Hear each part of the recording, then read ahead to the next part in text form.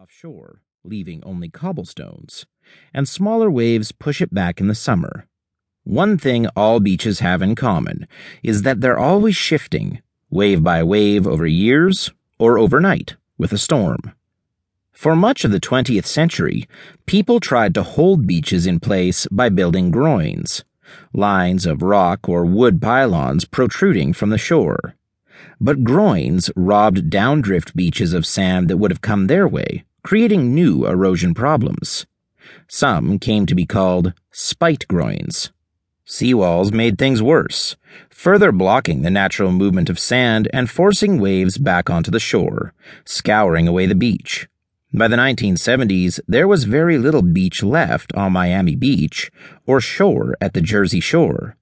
So a new response became popular: add sand. That job largely fell to the U.S. Army Corps of Engineers. Dredges floated offshore, extending scoops or hoses tipped with cutter heads into the seafloor and piping sand back onto the eroding beach. Nourishment, as the practice is called, maintained the beach. But it was also an admission that there would never be a permanent solution to fixing the shore in place. Once you start nourishing a beach, you can never stop. Its equilibrium state lies elsewhere, and wave after wave will eat away at the shore, and you'll keep having to find new sand to replace it. Sand seems like an infinite resource, but it isn't. You can't just put any kind of sand on a beach. Forget about the thousands of miles of dunes in the Sahara and Gobi. Rounded by wind, those grains are too smooth. Sand made by crushing rock is too jagged.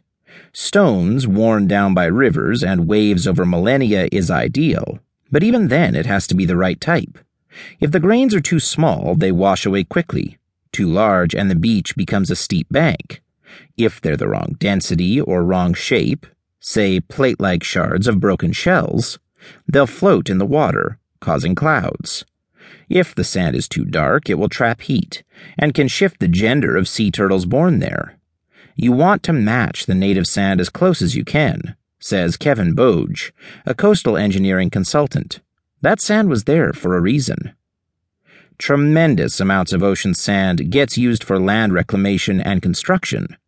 Countries use it to extend their borders, like Singapore and China, which has built 7 new islands in the South China Sea. Billions of tons of sand gets poured into concrete. A United Nations report on sand shortages found that up to 60 billion tons of sand and gravel are mined each year, more than twice the amount moved by all the rivers in the world, which, the report notes, makes humankind the largest of the planet's transforming agents with respect to aggregates.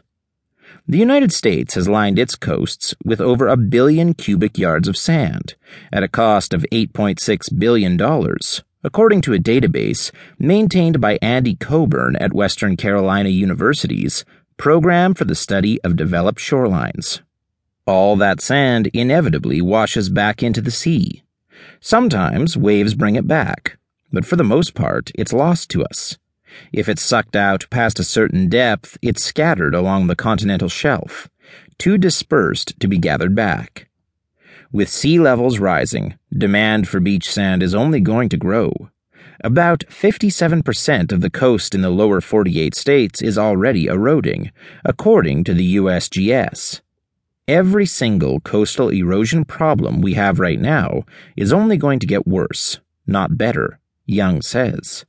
It's only going to erode faster, not slower, require more sand, not less. Gradually now, but soon overwhelmingly, every coastline is going to want to move inland.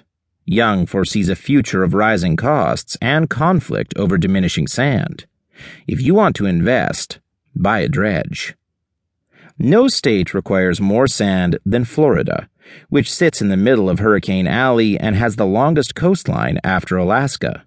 Half of the 825 miles of beaches, monitored by the state's Department of Environmental Protection, are designated as critically eroding, from Daytona Beach to the Kennedy Space Center on Cape Canaveral to the shore in front of Mar-a-Lago, the Palm Beach estate of President-elect Donald Trump.